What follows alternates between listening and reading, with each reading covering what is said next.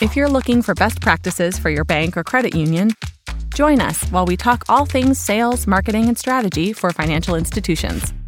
Let's make it happen with FiGrow Solutions. Hi there, I'm Meredith Olmstead, founder and CEO of FiGrow Solutions. We are an inbound marketing and sales consulting agency, and we work exclusively with financial institutions, with banks and credit unions. And I am here with our digital ads manager, Ida Burr. Say hi, Ida. Hello, everyone. And Ida and I were just having a great conversation about what digital ads like that she manages for our clients, which kinds of ads for different product lines for banks and credit unions convert more than others. Like, what is the most consistent conversions that marketers and executives at a bank or credit union can hope for when they're running digital ads online for their products and services? So I was like, let's hit record and talk a little bit about this, because I think this is this is kind of something that we have a lot of knowledge about, because we have lots of different clients in lots of different marketplaces, and we're running ads for them for, large varieties of their products and services at their bank or credit union.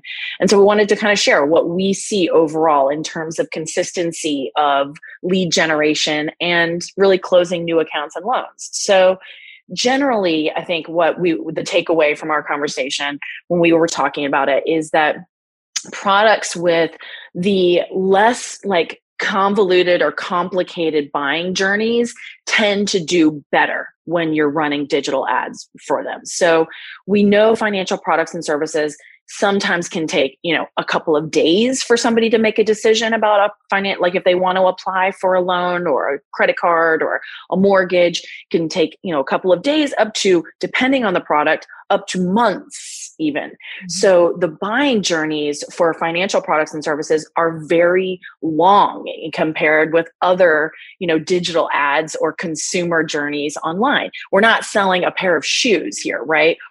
You guys are selling really, important financial products and services. And so that's the biggest difference, right? Is you can't run your ad strategy like you're selling a widget online, like purses, yes, or some other kind of easily purchased consumable, like consumer product. So yep. Generally, Ida, where do you see kind of the products that work the best through digital advertising?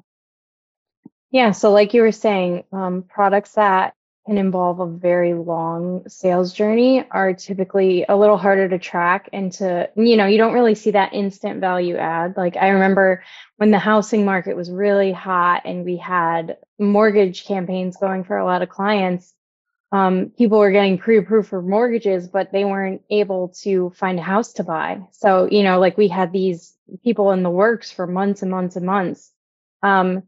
Again, the types of products that do really well are kind of shorter. They, things like people looking for a new bank, people actually searching for, banks near me, or opening a checking account online. So we call those credit union bank campaigns.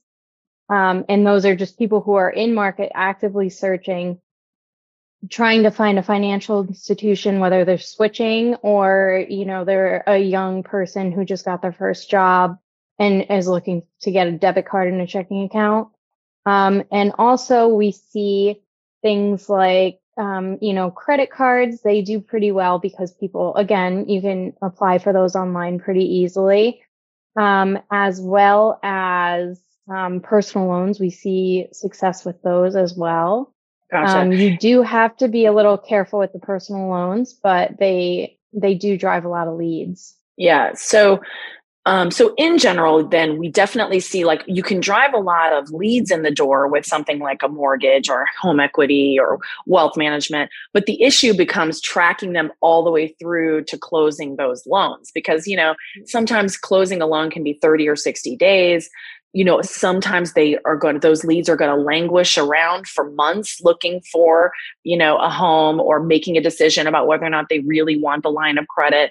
So that does, kind of skew the ability to really show visible value or ROI on those campaigns for sure.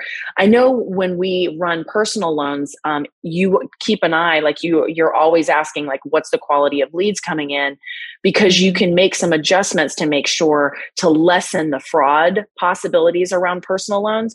Tell me a little bit more about that.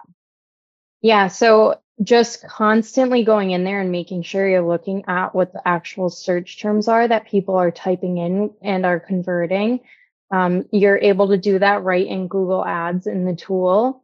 Just making sure you're not getting, people searching like horrible credit, need instant loan, no credit check, personal loan. Those obviously you want to add to the negative keyword list, but also getting feedback from our clients, like what are the leads looking like coming in? Have you been seeing any fraud? For some reason, it seems there's fraud sometimes around those types of keywords with personal loans, even like payday loan type keywords we want to avoid. But if we are getting a lot of bad applications, we will narrow the audience even more. So in Google Ads, you can exclude people that do not have known income by Google. And that just kind of helps us make sure that this is a real person. How creepy Google is. They know everything about everyone. So if they don't know if you have income, then, we probably shouldn't be showing ads to you. Gotcha. So it's not like narrowing by income. Like you're not saying, oh, we only want people who make $100,000 a year, but it's more like just saying, look, we want these to be known people who do have jobs, who are individuals. And that while it will narrow the audience, it can help reduce the number of fraudulent applications that scammers out there trying to get over and like put in fake information on an online application. So that's definitely good to know. So you don't always run that, but only if you see fraud coming in. Yeah. For some reason, certain areas tend to have and could have a little bit more. So that is just another little trick I have found over the years that helps with that. If you do experience it. Yeah, I mean, generally, I think what we really like to see is the conversion process of the lead, of generating the lead. It needs to be as simple as possible. You want to make sure that there's intent behind the keywords, that people are definitely ready to take some action when they're actually searching, and you're hoping for or expecting a conversion. You want to make sure that there's like action intent behind those searches and the keywords that you're targeting. And then you want to make sure that when people land on whatever landing page or website page that has more information and that is going to offer the conversion possibility to them, that it matches right with the language coming out of the ad experience for them. So that's awesome. Is there anything else you can think of that people really need to keep in mind when they're designing or deciding where to spend their ad dollars?